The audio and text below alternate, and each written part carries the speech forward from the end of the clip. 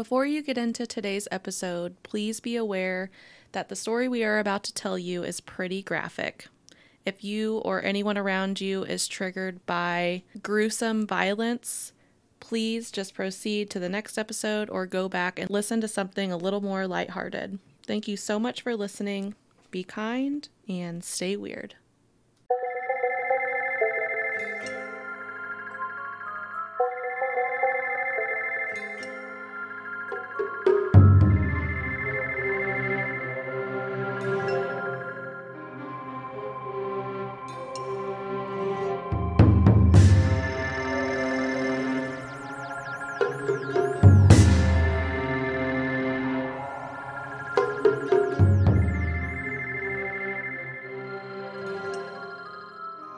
Hello, and welcome. This is the What If I Told You podcast, a show where we from now on will only cover stories named after our favorite metal bands. That's right, we're starting today. Yeah, you'll find out in a second what that means. Yeah. As always, please check out all of our social channels. We have our TikTok. We got some new videos up, so please check them out. I've not done anything with TikTok, so Maddie is always the one on that shit. So thank you, Madeline. Uh-huh. And our Instagram, super easy to follow someone on Instagram. It's one of the easiest things in life that you can possibly do. Yeah. I mean, zero effort really goes into that. So follow us there. And email us, whatifitoldyoupodcast@gmail.com. We'd love it. We would. It's a bit more of a commitment than the other two, but Yeah. we would enjoy it. It is Sunday. I hate Sundays with a passion. Same. And it's lunchtime. Yep. We had some Taco Bell. Yeah, we did. It was fire. So good. I'm drinking a Baja Blast. Keeping it healthy. Straight up. I'm drinking water. Well, yeah, I guess I am double fisting water and Baja Blast. You kind of have to. Oh, for sure. As someone who doesn't drink much pop, if I have some, I have to also have water because the film it creates in your mouth from the sugar, I just don't like it. Yeah, I don't like that either. Something about a Baja Blast, though. It's just what I needed today. Yeah, that's what Dakota typically gets, Baja Blast. I mean, you're not getting it anywhere else. That's true, you're not. I actually never get it. I always get Sierra Mist if I'm going to get a pop. But. Yeah, I just don't know who's rolling through Taco Bell and they're like, yeah, can I get a Pepsi? No. I've literally never seen anyone do that. Let's get a Baja Blast. There you go. So, anyways. We got a pretty sweet shout out on Instagram. Yeah, it was really surprising. Super surprising, but really welcomed. It's from the account. Now, I've been struggling with how to actually say the name of this account. Yeah, I know that she has a podcast. Right. The host name is Abby, and her podcast is called Friends of Friends. She did a post on Instagram and mentioned us. And it was really sweet and precious. She said, they're my idea of what besties sound like. Plus, they make time for this, even though I'm pretty sure one of them is a mom. And I think that's wholesome. So fucking cute. Super cute. I've never in my life been called wholesome. We're wholesome as fuck. I mean, hell yeah. We're the whole package. I don't know what anyone would want other than what we have to offer. You know what? That is true. I am wearing a matching pajama set right now. You are? That's pretty wholesome. Yeah. We're here. It's noon. I also topped off my Taco Bell with 2 mini pumpkin spice donuts that Madeline had on her counter. They were delicious. They're so good. I love like a powdered mini donut. Yes. Why do they feel refreshing in your mouth? I don't know. They're so good. I love the texture. It's the texture, for sure. And they're cold. Yeah. Why? I don't know. It might maybe the cabinet that I keep them in, since it's right next to the fridge. Yeah, that might be it. A little residual coolness. But I feel like any powdered donut I've ever eaten is cold. Huh. Why aren't they room temp? I don't know. These are the questions we need answers to. There's something in those, and it's probably making us radioactive. Oh, 100%. 100%. Totally. But they are amazing. The ones that we were eating are Tasty Cake. Yeah, they're good. So good. I always get the regular powdered cinnamon ones. Mm-hmm. Those are my go-to mini donuts, is the Tasty Cake cinnamon. And then in the fall, they release the pumpkin. And it's... Yeah. I'm not a huge pumpkin spice fan when it comes to, like, drinks. Same. I do not... Well, I don't do any flavored drinks. Well, that's anyway, true. so... But, That's right, true. we are not pumpkin spice latte gals. No, absolutely not. Absolutely not. If I'm going to consume pumpkin spice, it will be in the form of a donut. Yeah. If I want to have a little bit of a pumpkin flavor, I'm eating donuts, Pumpkin pie. pumpkin pie, Yep. pumpkin bread. Yeah. I want to eat my pumpkin. I don't want to drink it. No, thank you. No, thank you. Would that be a vegetable? Pumpkin is a vegetable. Okay. Okay, see, we are health conscious. I know, that's what I'm saying. Like, Pumpkin- this is the time of year where we get our veggie... Well, you eat vegetables all the fucking time. I eat but vegetables at every meal. How many orange vegetables do you eat, though? Well, I eat carrots almost every day. So, one. Of I'll- course you eat carrots every day. Monday through Friday, I am really healthy. That's good.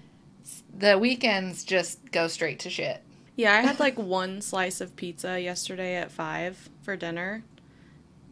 And then woke up this morning still not hungry. But then I just fucked up some Taco Bell and ate donuts. Yeah. Not good. Yeah. I mean, let's see. We had chicken sandwiches yesterday. Oh yeah, we got some spicy chicken sammies yesterday for lunch. Yeah.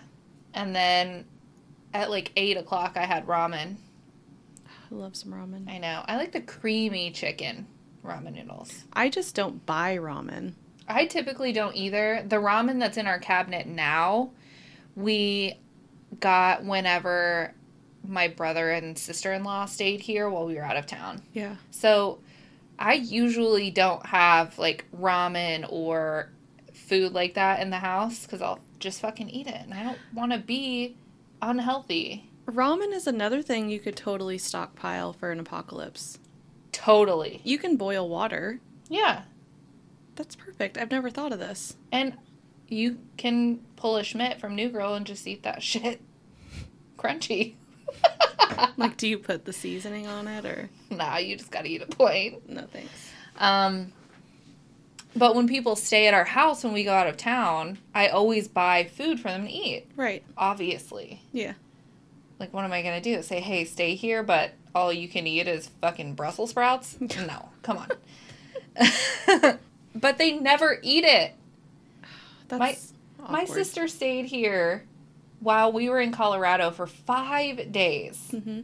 I bought her tater tots because she had the 3 kids with her as Yeah. well. So I had like tater tots, mac and cheese, chicken nuggets, SpaghettiOs. And I said, sis, eat whatever you want. Eat all of it. And if you don't eat it, please take it home. Yeah. We get home and all the shit is still there. And I'm like, if I didn't get Snapchats from you 4 times a day at my house, I would think you didn't even stay here. Yeah. And she's like, well, I forgot and I just left it. And I'm like, so I'm just going to have to eat this now. Now I want mac and cheese. I don't think I have any. Well, I'm not hungry for it. Right. Mac and cheese is so good.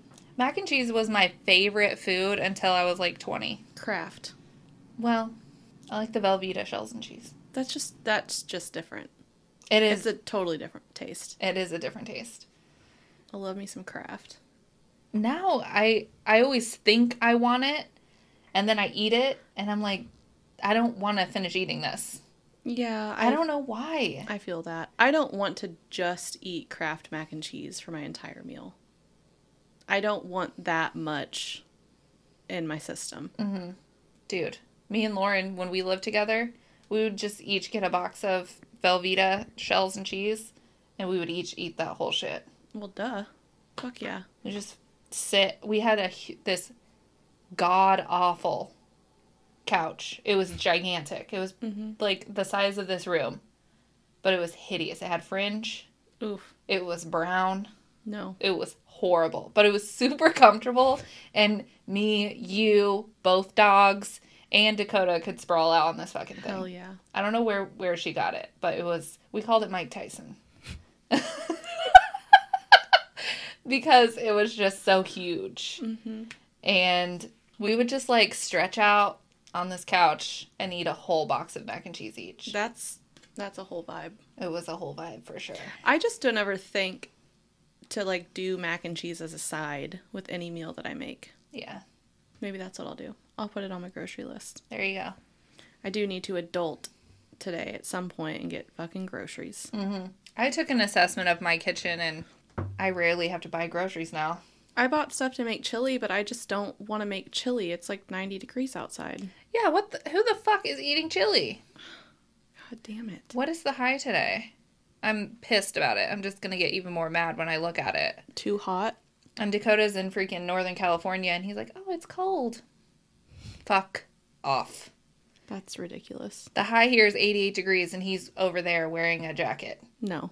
The fuck you gonna... Come on, it's fucking September 19th, and it's 88 degrees. He's just over here peacocking around in his jacket and his beanie. Get out of here, Dakota. Oh my god. I hope you're not listening. Anyways, would you like to tell them what we're talking about today?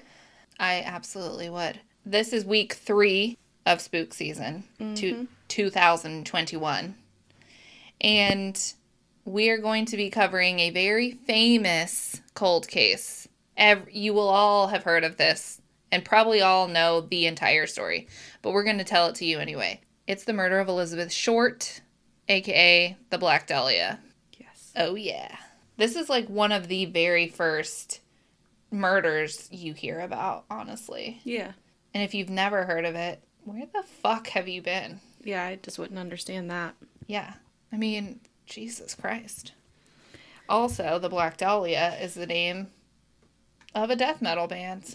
Yeah, and if you would follow us on Instagram, I can almost guarantee that when I post to our story tonight, that will be playing in the background. Absolutely. Not sure which song yet. That's tough. But we'll figure it out. We'll figure it out. I actually was fortunate enough to see them live in like 2010, I think. Damn, that was a long time ago. Oh, yeah. It was a really long time ago. It was at Summer Slaughter, I think. Like, okay. One of those big Warped Tour style events where it's all day. I saw Black Dahlia. I saw Job for a Cowboy. That's how you know that shit is old. Mm-hmm.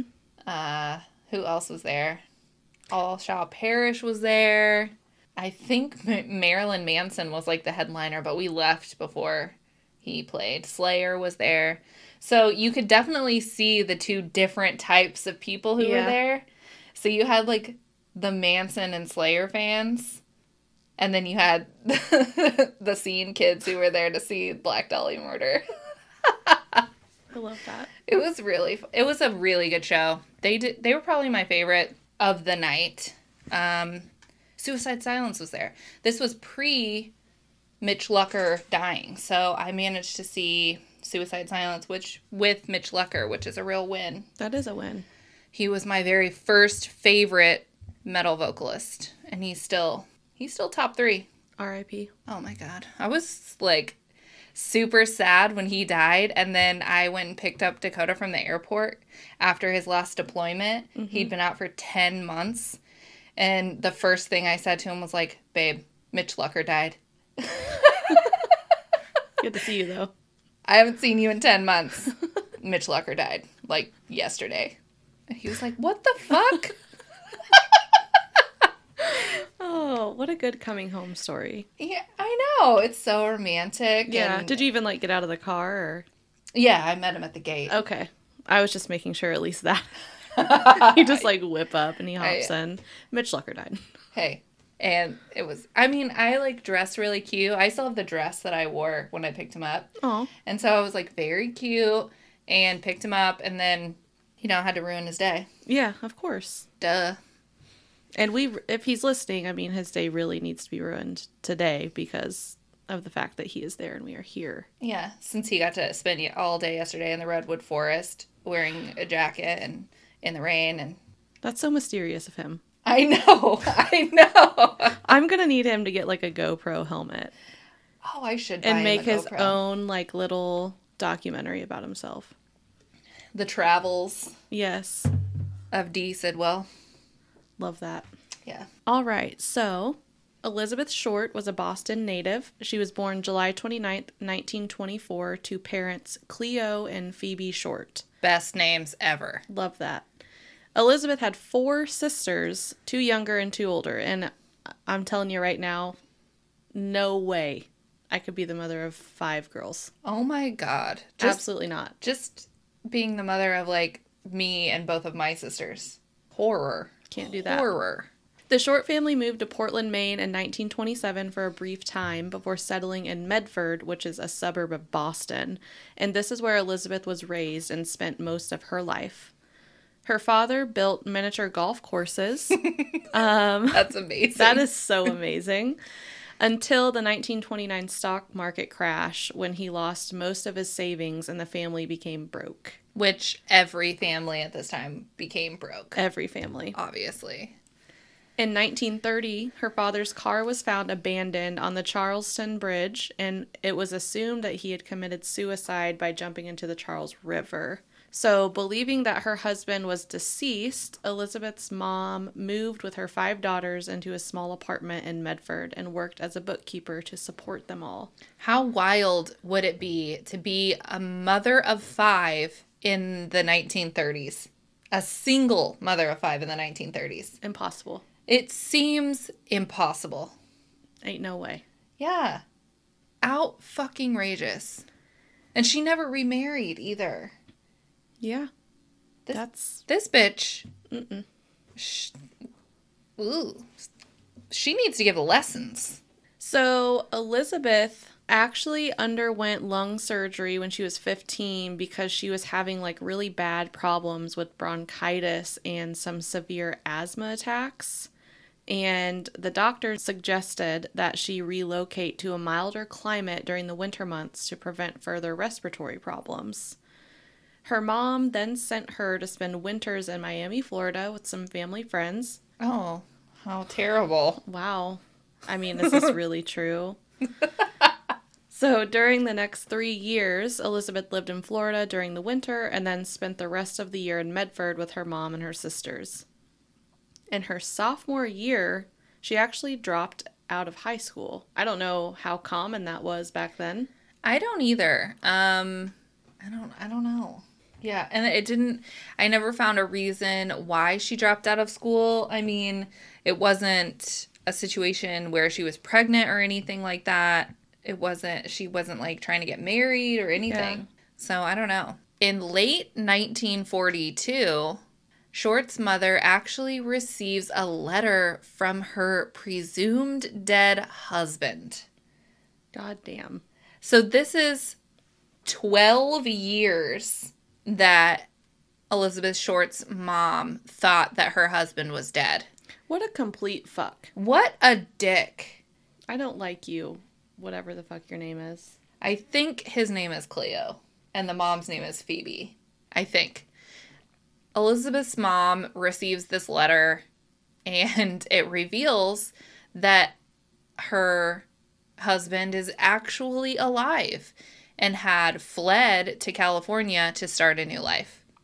What is happening here? You know what?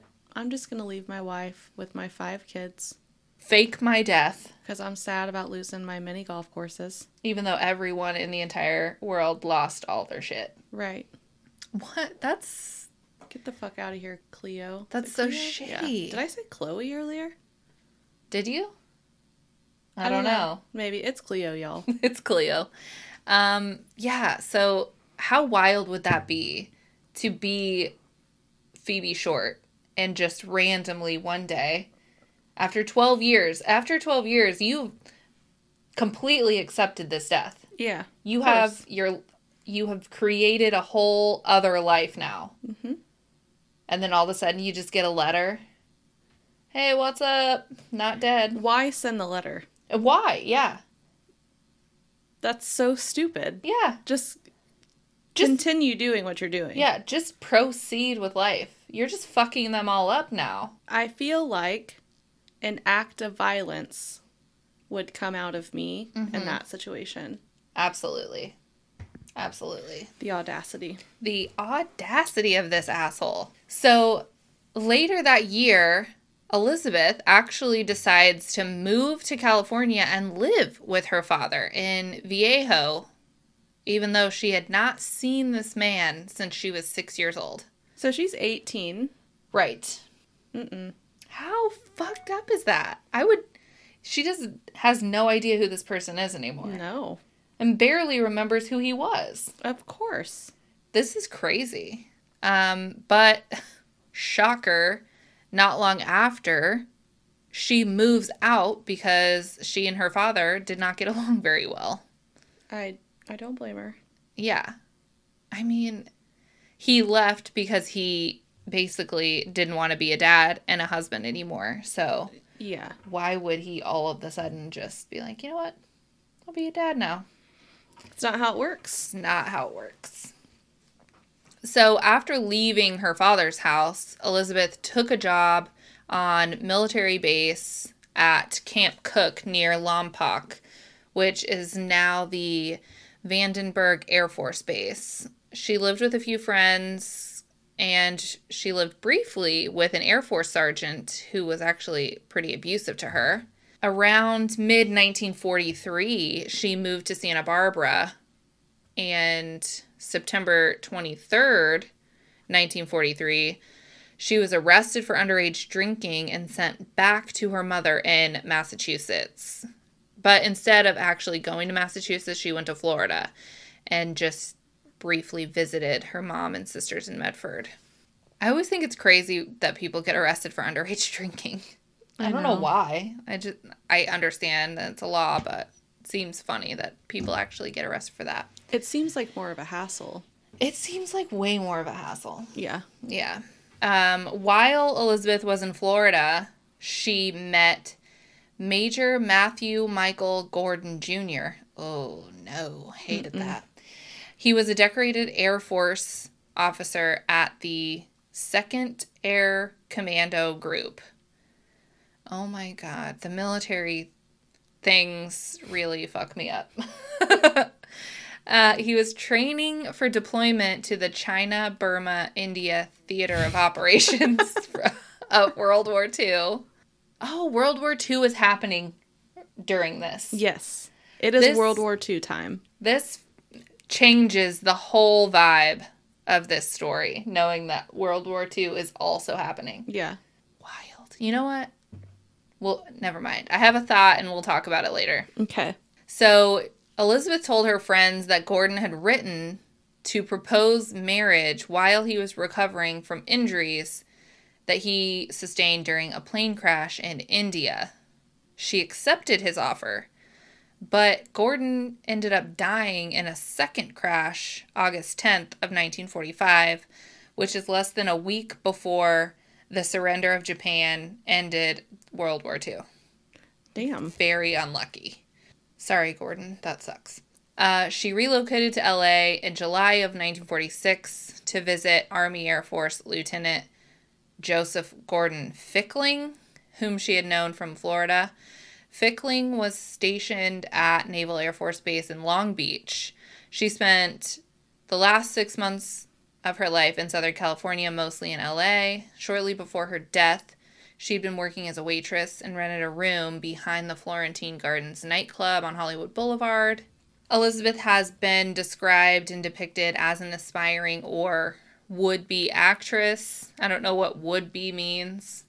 Want to be actress, probably more accurate. Yeah. She did, in fact, have aspirations to become a film star, though she did not have any acting credits. Well, I feel like that was a big time for movie stars. I mean, especially in LA. Right. And I think, like, we're getting into kind of what people call the golden age of Hollywood. Yeah. I mean, it's the 40s. Yeah. Like, the 40s and 50s, I think, is what people refer to as the golden age. Yeah.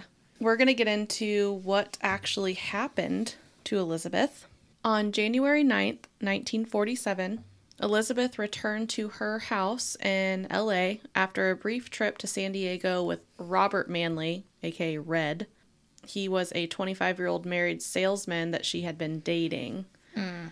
Red stated that he dropped Elizabeth off at the Biltmore Hotel located at 506 South Grand Avenue in downtown LA, and that Elizabeth was to meet her sister, who was actually visiting from Boston that afternoon. By some accounts, staff of the Biltmore recalled having seen her using the lobby telephone, and then shortly after, she was allegedly seen by the patrons of the Crown Grill Cocktail Lounge at 754 South Olive Street, which is approximately like half a mile away from the Biltmore Hotel. On the morning of January 15th, 1947, Elizabeth's naked body was found severed into 2 pieces on a vacant lot on the west side of the South Norton Avenue, midway between Coliseum Street and West 39th Street in Leimert Park, Los Angeles. At the time, that neighborhood was largely undeveloped. She was only 22 when she was murdered. A local resident, Betty Bersinger, discovered her body at approximately 10 a.m. while walking her 3-year-old daughter. Ooh. Betty initially thought that she had found like a discarded store mannequin. So that's terrifying. That is really horrifying. My God. But she finally realized that it was not a mannequin and it was an actual corpse, and she rushed to a nearby house and called the police. So we all know that this case is so crazy because of like what actually happened to her, and we're gonna tell you and try to not be like super gross about it. I mean, it's gross. Yeah, it's pretty graphic, but the condition of her body is really, really important to the story. Yes, that's what makes it what it is. Exactly. So her body was, as everyone knows, severely mutilated, and it was completely severed at the waist and drained of blood, which left her skin like a pallid white. And medical examiners determined that she had been dead for around 10 hours prior to the discovery, leaving her time of death either sometime during the evening of January 14th or the early morning hours of January 15th. It appeared that like her body had been washed by whoever killed her. So that's odd. Yeah, they even said allegedly that it had been washed, like wiped clean with gas. How weird is that? That's weird. And this is the thing everyone knows about. Mm-hmm. Her face had actually been slashed from the corners of her mouth to her ears, creating an effect known as the Glasgow smile. Right. Which some people might also know as the Chelsea grin. Yes. So you've got Chelsea, England, you have Glasgow, Scotland. Apparently those gangs over there used to do this as a form of torture. Yes. Which also has given us one of our other favorite metal bands. Chelsea Grin. Chelsea Grin. Pre-2018, obviously. She had several cuts on her thighs and her breast where entire portions of her flesh had actually been like completely sliced away. The lower half of her body was positioned a foot away from the upper, and her intestines had been tucked neatly beneath her butt. That's so weird. And gross. It's so gross. This killer handled her innards. Yeah. I mean, I think other than like the Chelsea Grin, the fact that she was completely cut in half, I can't do that. Right. So she had actually been posed as well, with her hands over her head and her elbows bent like at right angles, and her legs were also spread apart. Near her body, detectives located a heel print on the ground amid the tire tracks, and a cement sack containing watery blood was also found nearby. So that's kind of weird. Yeah. I don't know if there was cement in the cement sack, Like, is there cement in it and just water sitting on top of the cement, or is it just a sack full of water? Yeah, I don't know. Okay, so the autopsy. It was conducted on January 16th, 1947 by Frederick Newbar, the LA County coroner. His autopsy report stated that Elizabeth was 5'5", weighed 115 pounds, light blue eyes, brown hair, and badly decayed teeth. Not sure if that's incredibly relevant, but it was in the report. There were ligature marks on her ankles, wrists, and neck, and an irregular laceration with superficial tissue loss on her right breast. Newbar also noted superficial lacerations on her right forearm, left upper arm, and the lower left side of the chest. I don't know. I don't know if we're like talking like, I feel like rib cage area. I don't know. Chest makes me think above the breast. Yeah, that's true. Because this would make me think torso. Well, yeah. I don't know. That's confusing. The body had been cut completely in half with a technique taught in the 1930s called hemicorporectomy, I think. That sounds right. Hemicorporectomy? Yes. Hemicorporectomy? Yeah, there we go. That's what we're going to run with. Perfect. Not that we'll ever have to use this word again. No, not unless we decide to become surgeons in the 1930s. I'm guessing this is something they don't do anymore. Cutting people in half? Yeah. Yeah. I hope not. Doesn't seem to really have much of a use. The lower half of her body had been removed by transecting the lumbar spine between the second and third lumbar vertebrae, thus severing the intestine at the duodenum. Okay. Perfect. I'll tell you what that is here. It's like the part that connects your stomach to the intestine. Okay, gross. So, right. That's gross. Newbar's report noted very little bruising along the incision line, suggesting it had been performed post-mortem. There was another gaping laceration measuring about 4.25 inches in length and ran longitudinally from the umbilicus to the suprapubic region. You guys, you're now doctors after this. Yes. The lacerations on each side of the face, which completed her Chelsea smile, which extended from the corners of the lips, measured 3 inches on the right side and 2.5 on the left. So that's your whole face. Yeah, whole face. Whole face. I just measured my own. The skull was not fractured, but there was bruising on the front and right side of her scalp, with a small amount of bleeding in the subarachnoid space on the right side. What is she, a spider? Consistent with blows to the head. So she was, looks like she took some like blunt force trauma to the head a little bit. Yeah. The cause of death was actually determined to be hemorrhaging from the lacerations on her face and shock from the blows to the head and face. Newbar noted that Elizabeth's anal canal was dilated at 1.75 inches, suggesting she might have been raped. Samples were taken from her body for testing, but the results came back negative, so there was no sperm present. Oof. So, but she was completely wiped down.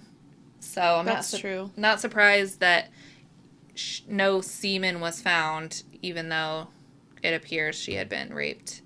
And of course, it could have been with a foreign object. Right. So. That's what I assume. Right. We went through the particulars of the discovery and of the state of her body. Now we're going to talk about the media for a little while because they played a huge part in this case. Immediately after she was identified, which they were able to do almost immediately with her fingerprints, because they obviously had them on file from her arrest prior. Right. Immediately after she was identified, reporters from the Los Angeles Examiner contacted her mom in Boston and told her that Elizabeth had won a beauty contest in order to get information from her about Elizabeth's life. No. And it was only after getting all of this personal information that they could from Phoebe that reporters then revealed that her daughter actually didn't win a beauty contest. She had, in fact, been murdered. Why not just say that? Yeah. Hey, did you hear about your daughter's murder? Can I get some information on her? Still shitty, but a whole lot less shitty. God damn. That's fucked up. Can you imagine? Like, if she'd won a beauty contest, why aren't you asking her? Exactly. Jesus. The newspaper offered to pay Phoebe's airfare and accommodations if she would travel to LA to help with the investigation. Why would the news media be offering this on behalf of the police? Right. Why are they making this call at all? Exactly. To sell newspapers. That was obviously another ploy, since the newspaper actually attempted to keep her away from police and other reporters in order to protect their hot scoop. Yep. That's a real dick move. Yeah. The Examiner and another Hearst newspaper, the LA Herald Press, later sensationalized the case with one article from the Examiner describing the black tailored suit Elizabeth had been wearing as a, quote, tight skirt and sheer blouse. Here we fucking go. Here we go. The media nicknamed her the Black Dahlia and described her as an adventuress who prowled Hollywood Boulevard. Additional newspaper reports, such as one published in the LA Times on January 17th, deemed the murder a sex fiend slaying. So This is stressing me out. It's right. I don't know who they're calling the sex fiend, though. Are they calling her a sex fiend or the murderer because of the anal dilation? That probably wouldn't have been out yet, though. Guess what doesn't matter, though? Well, right, yes. Her clothes. Yeah. Her clothes do not matter. And also, it says she was wearing a tailored black suit, and then they had to sex it up. Of course. She's wearing a tight skirt and a see-through blouse. I doubt she was. No, she probably wasn't. She was... It didn't matter because... She was cut in half. Cut in half. And stripped naked. Oh, that's so annoying to me. So annoying. All right. I should be able to walk around in a bikini and be fine. Yeah, and not get cut in half. Yeah. Are you saying that my bikini has warranted a strange man to snatch me, kill me, cut me in half, and display my severed body in public? Right. Yes, that's exactly what they're saying. That's exactly what they're saying. Yeah. So, you just be careful out there. Yeah. Even though people, get kidnapped, raped, and murdered while they're wearing fucking turtlenecks. Right. So, oddly enough, the media is actually pretty involved in the investigation. So weird to me. On January 21st, 1947, a person claiming to be the killer contacted James Richardson, who was editor of the Examiner. And the caller stated that he would eventually turn himself in, but he wanted the chase to last a bit longer. And to expect some of Elizabeth's belongings to arrive in the mail to the Examiner, wherever their office may have been. On the 24th, a package indeed arrived, and it was addressed to, quote, the Examiner, with all the letters cut out of the newsprint. So that's fucking original. Mm-hmm. The envelope contained Elizabeth's birth certificate, business cards, photographs, names written on pieces of paper, and an address book with the name Mark Hansen embossed on the cover. Mm. And the packet had actually been, like, carefully cleaned off with gasoline, which is similar to how her body was cleaned. So that led police to suspect that the packet had been sent by the actual killer. Yes. Despite the efforts to clean the packet, several partial fingerprints were left on the envelope and sent to the FBI for testing, obviously. However, the prints were compromised in transit and could not be properly analyzed. For fuck's sake. Yes, of course they were. Why not? Yeah, so love that.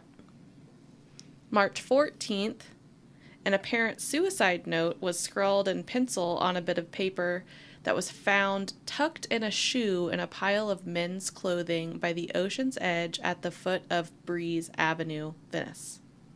The note read, "To whom it may concern, I have waited for the police to capture me for the Black Dahlia killing, but have not.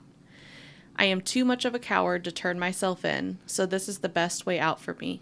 I couldn't help myself for that, or this. Sorry, Mary." Who is Mary? And is she okay? Who the fuck is Mary?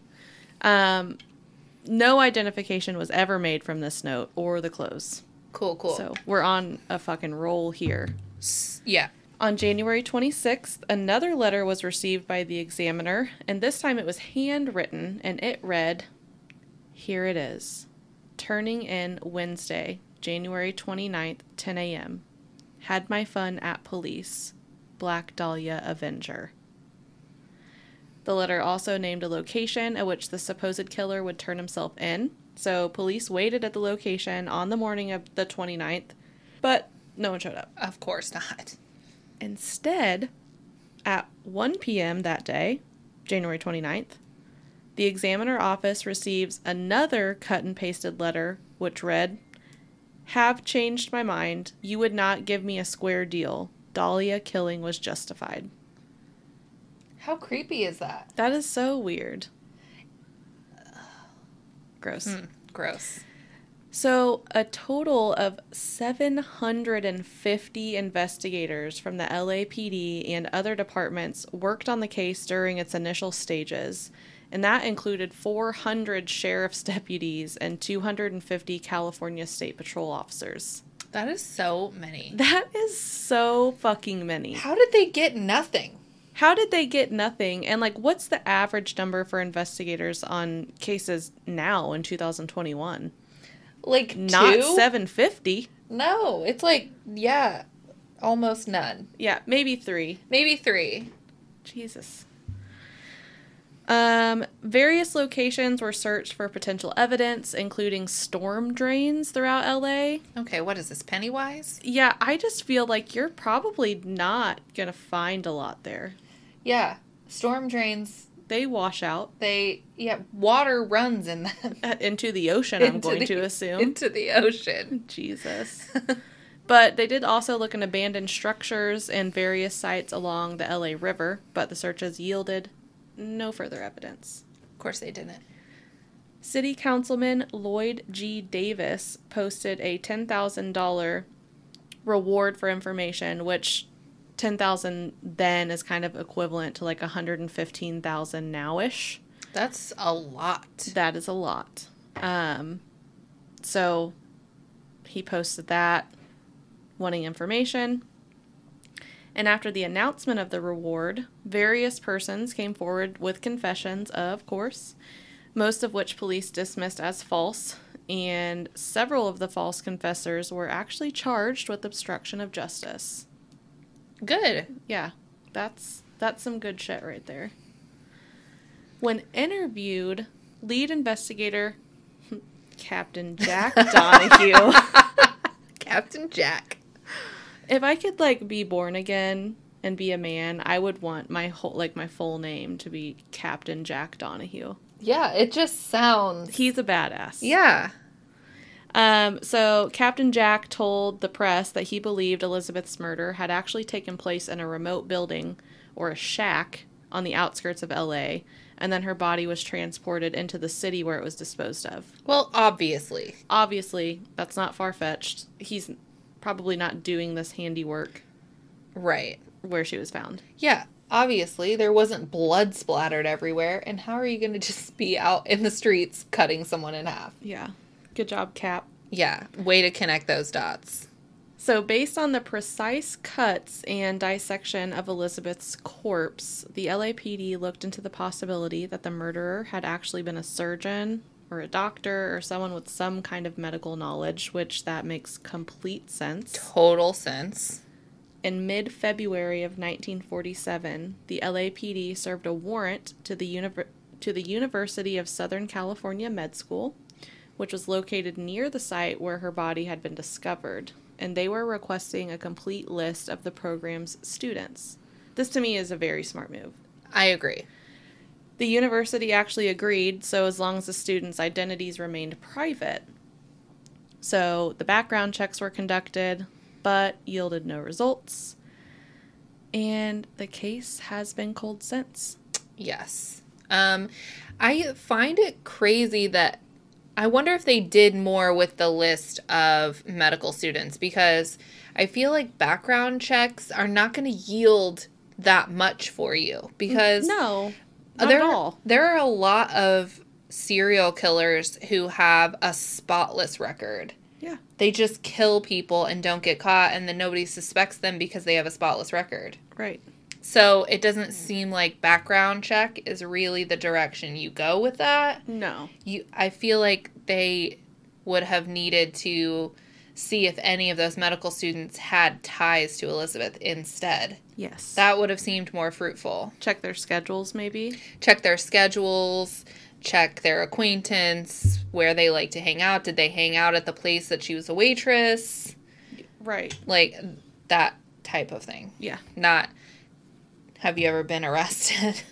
Right. Like, have you ever gotten charged with drinking underage? Right. No one cares. No one literally cares. All right. So, obviously, there have been a handful of suspects over the years. Police actually interviewed over 150 men in the weeks following Elizabeth's murder. The first of which, Mark Hansen. He was the owner of the address book that arrived at the Examiner with Elizabeth's belongings. So he was an obvious avenue to go down.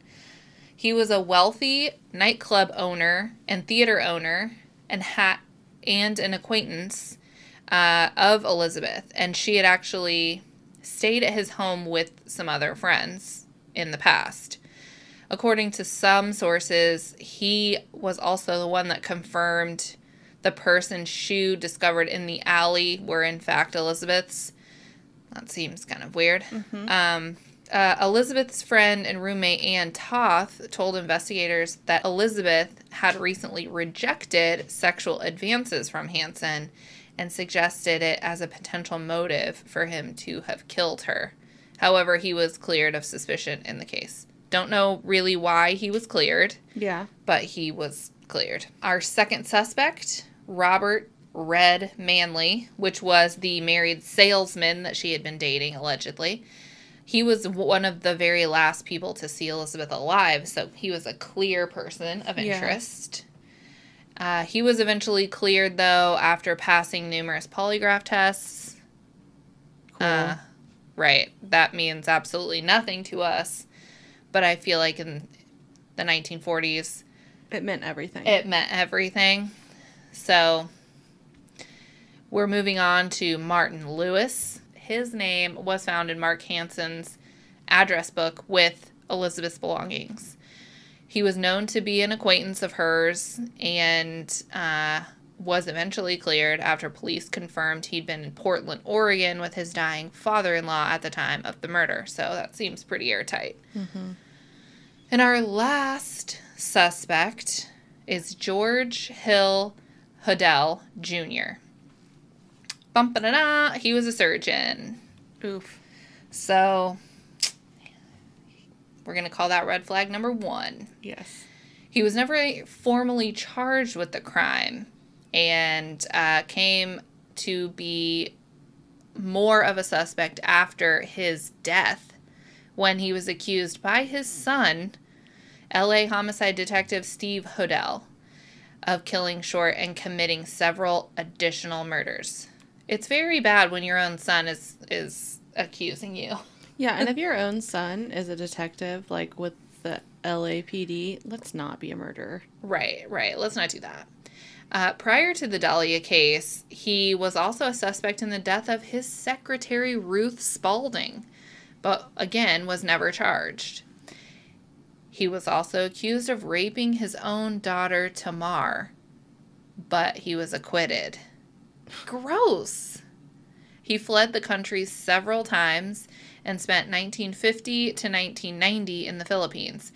So, just a few short years after Elizabeth was killed, he fled to the Philippines. Suspicious. In 2003, it was revealed in notes from the 1949 grand jury report that investigators had wiretapped Hodel's home and obtained recorded conversation of him with an unidentified caller saying, quote, "Supposin' I did kill the Black Dahlia.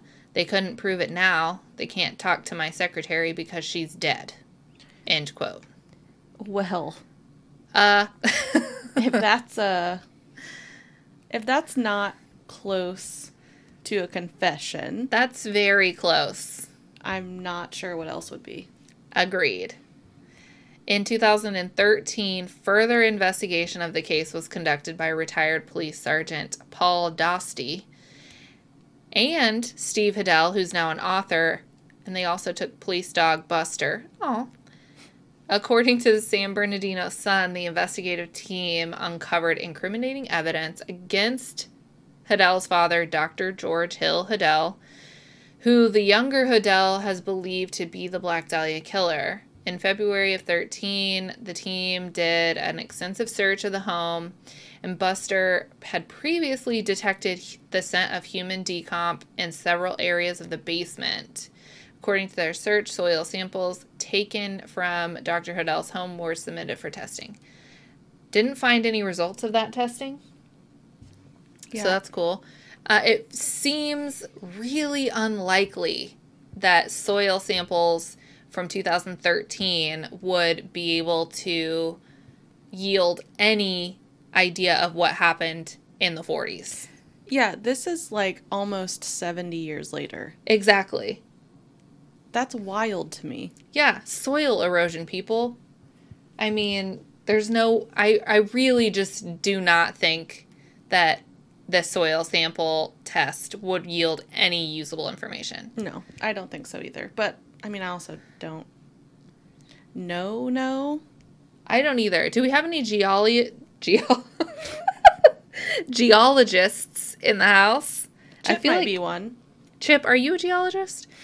Please tell us about soil erosion and if it is likely that those soil samples would yield anything. Yeah, we need to know. We need to know this. And that is a wrap on the suspects. Yep. So we are going to talk about the couple of theories there are. Mm-hmm. So the first one is that she is linked to the Cleveland torso murders, which makes total fucking sense. Yep. These took place between 1934 and 1938, so it was a little earlier. But the original LAPD investigators studied the torso murders in 1947, but later discounted any relationship between the two cases. Okay. However, in 1980, new evidence implicating a former torso murder suspect, Jack Anderson Wilson, a.k.a. Arnold Smith. That makes sense. Was investigated by Detective St. John in relation to Elizabeth's murder. He claimed he was close to arresting Wilson for Elizabeth's murder, but that Wilson died in a fire on February 4th, 1982. That's really unsatisfying. Yeah. I don't really know why that's... Like, why even report anything on this? Yeah. Nothing. I know. That's, yeah. The possible connection between Elizabeth's murder and the Torso murders received renewed media attention when it was profiled on the NBC series Unsolved Mysteries in 1992. I love Unsolved Mysteries. Same. I think those are on Netflix now. They are. Yeah.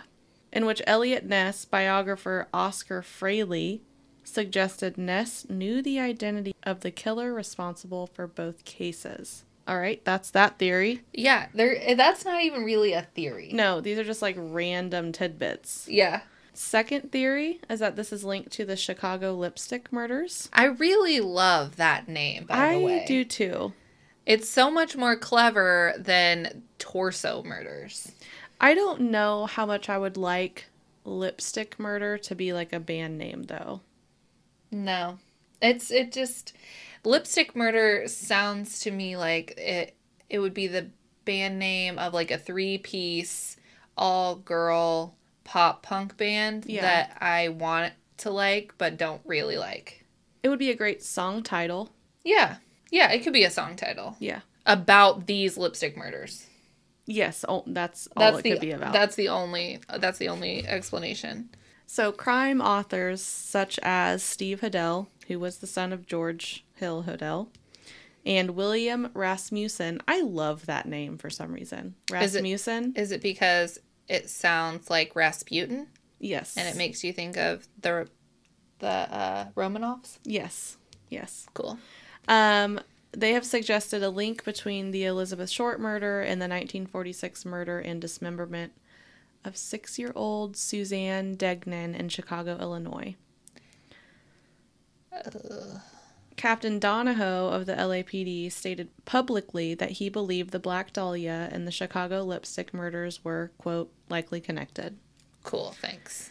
Among the evidence cited is the fact that Elizabeth's body was found on Norton Avenue, which was 3 blocks west of Degnan Boulevard. Degnan being the last name of the girl that was murdered in Chicago. See, that I think could be completely left out.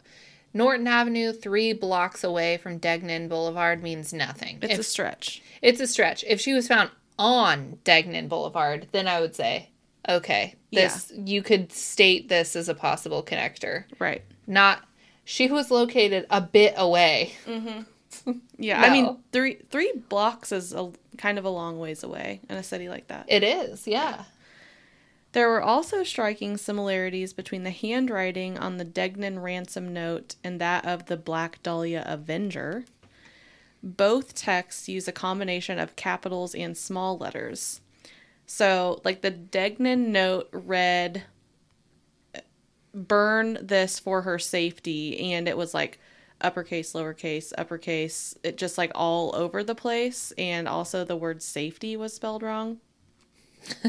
And both notes contain a similar misshapen letter P and have one word that matches exactly. Weird. That is indicative. Yeah, and I've always been interested in like handwriting, and even though like even the letters that you see where people are like posting out of like magazine articles and shit. Yeah. That's cool to me.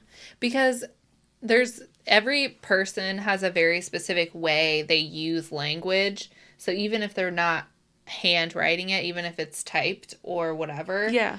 there's a way that people use vernacular that is specific to them. And I feel like if you read enough from one person, you could identify their writing, whether it was handwritten or typed. Absolutely.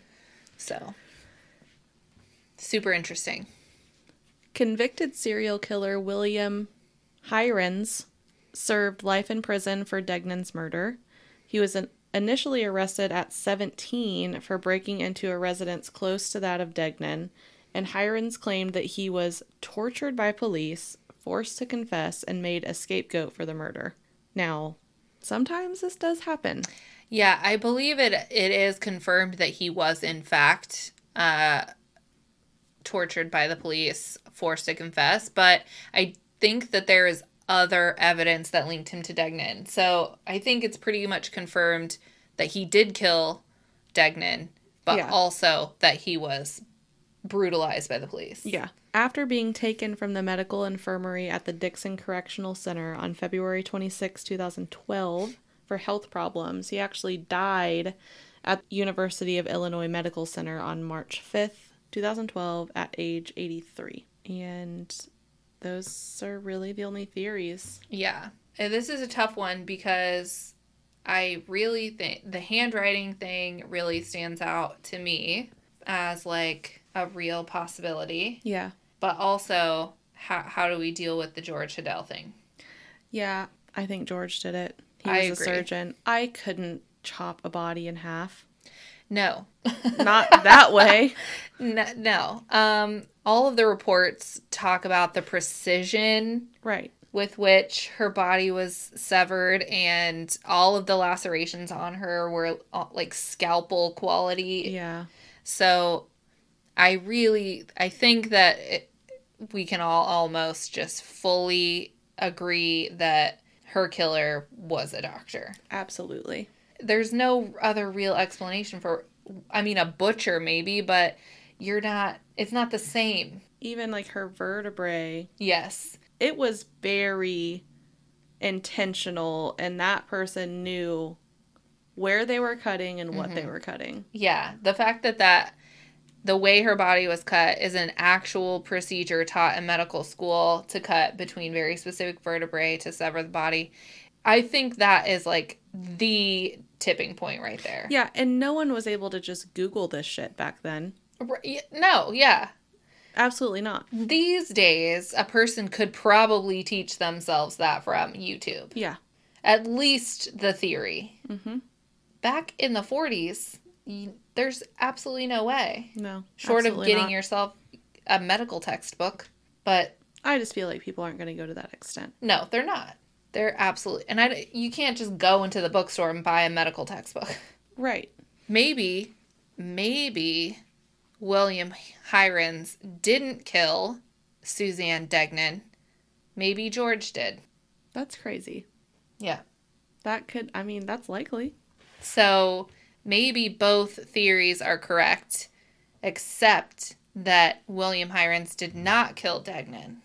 But George Hodel killed Suzanne Degnan and killed Elizabeth Short. And that's why the writing for both notes is so similar. I think we've solved it. Boom. Well, you have. I had no part in what you just said. Solved it, you guys. Solved it. Fucking solved it. This is what you come here for. Yeah. We're clearly on our shit when it comes to cold cases. That's right. I don't know why a cold case unit has not reached out to us yet. I'm also confused about that because I feel like we're highly qualified to break this shit open. Absolutely. We're enthusiastic, willing, and highly qualified. Yeah, and we're wholesome. Incredibly so. Never made a dick joke on this show. Nope. Well, we're very glad that you have joined us once again.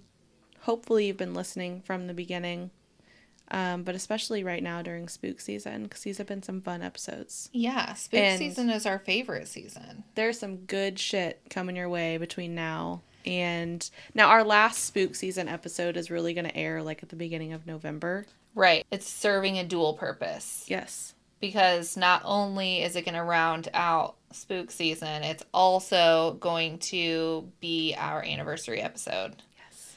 So we're going to do a very special I'm so story. fucking excited. And you should just be on the edge of your seats from now until November. What is it going to be? November 2nd? 1st. Okay. Mm-hmm. Yep. And we also are going to have maybe a guest or two. Maybe. And it's going to be super great. Aside from the anniversary story, which is obviously is the showstopper. But there's another story that we're preparing that I am so excited about. And potentially it's going to be a guest episode. Potentially. Oh, hell yeah. Don't know what day that will actually air because we have to do a lot of bulk recording because I will be out of the country. But I'm pumped about one particular story. This is like the best spook season I've had, I think, my entire life. Oh, yeah, it's epic. It's epic. Yeah. So. All right, you guys. Thank you for joining us. Yeah, Haley and Ariel, we love you. Yep. Both of our hearts. There's only 2 of us here. Well, I guess we could count April and Artie. Yeah, they love you too. They're just like downstairs, though. Yeah, Artie, he'll love you to death. He will fucking love you to death. He's what we like to call a struggle hugger. Listen. Yeah, if he had the strength of April, bloodbath. Actual bloodbath. He would not be fit to live in a house. No, I would have to release him to the wild. Yes. Alrighty. Well, thank you so much for listening. Please follow us on Instagram.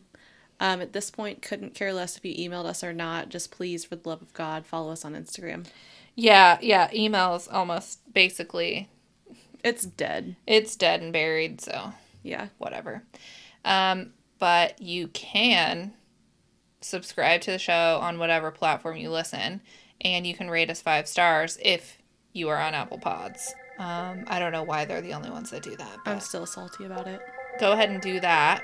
And after you've done all of those things, we want you to just continue to be kind. And stay weird. Okay, goodbye. Bye.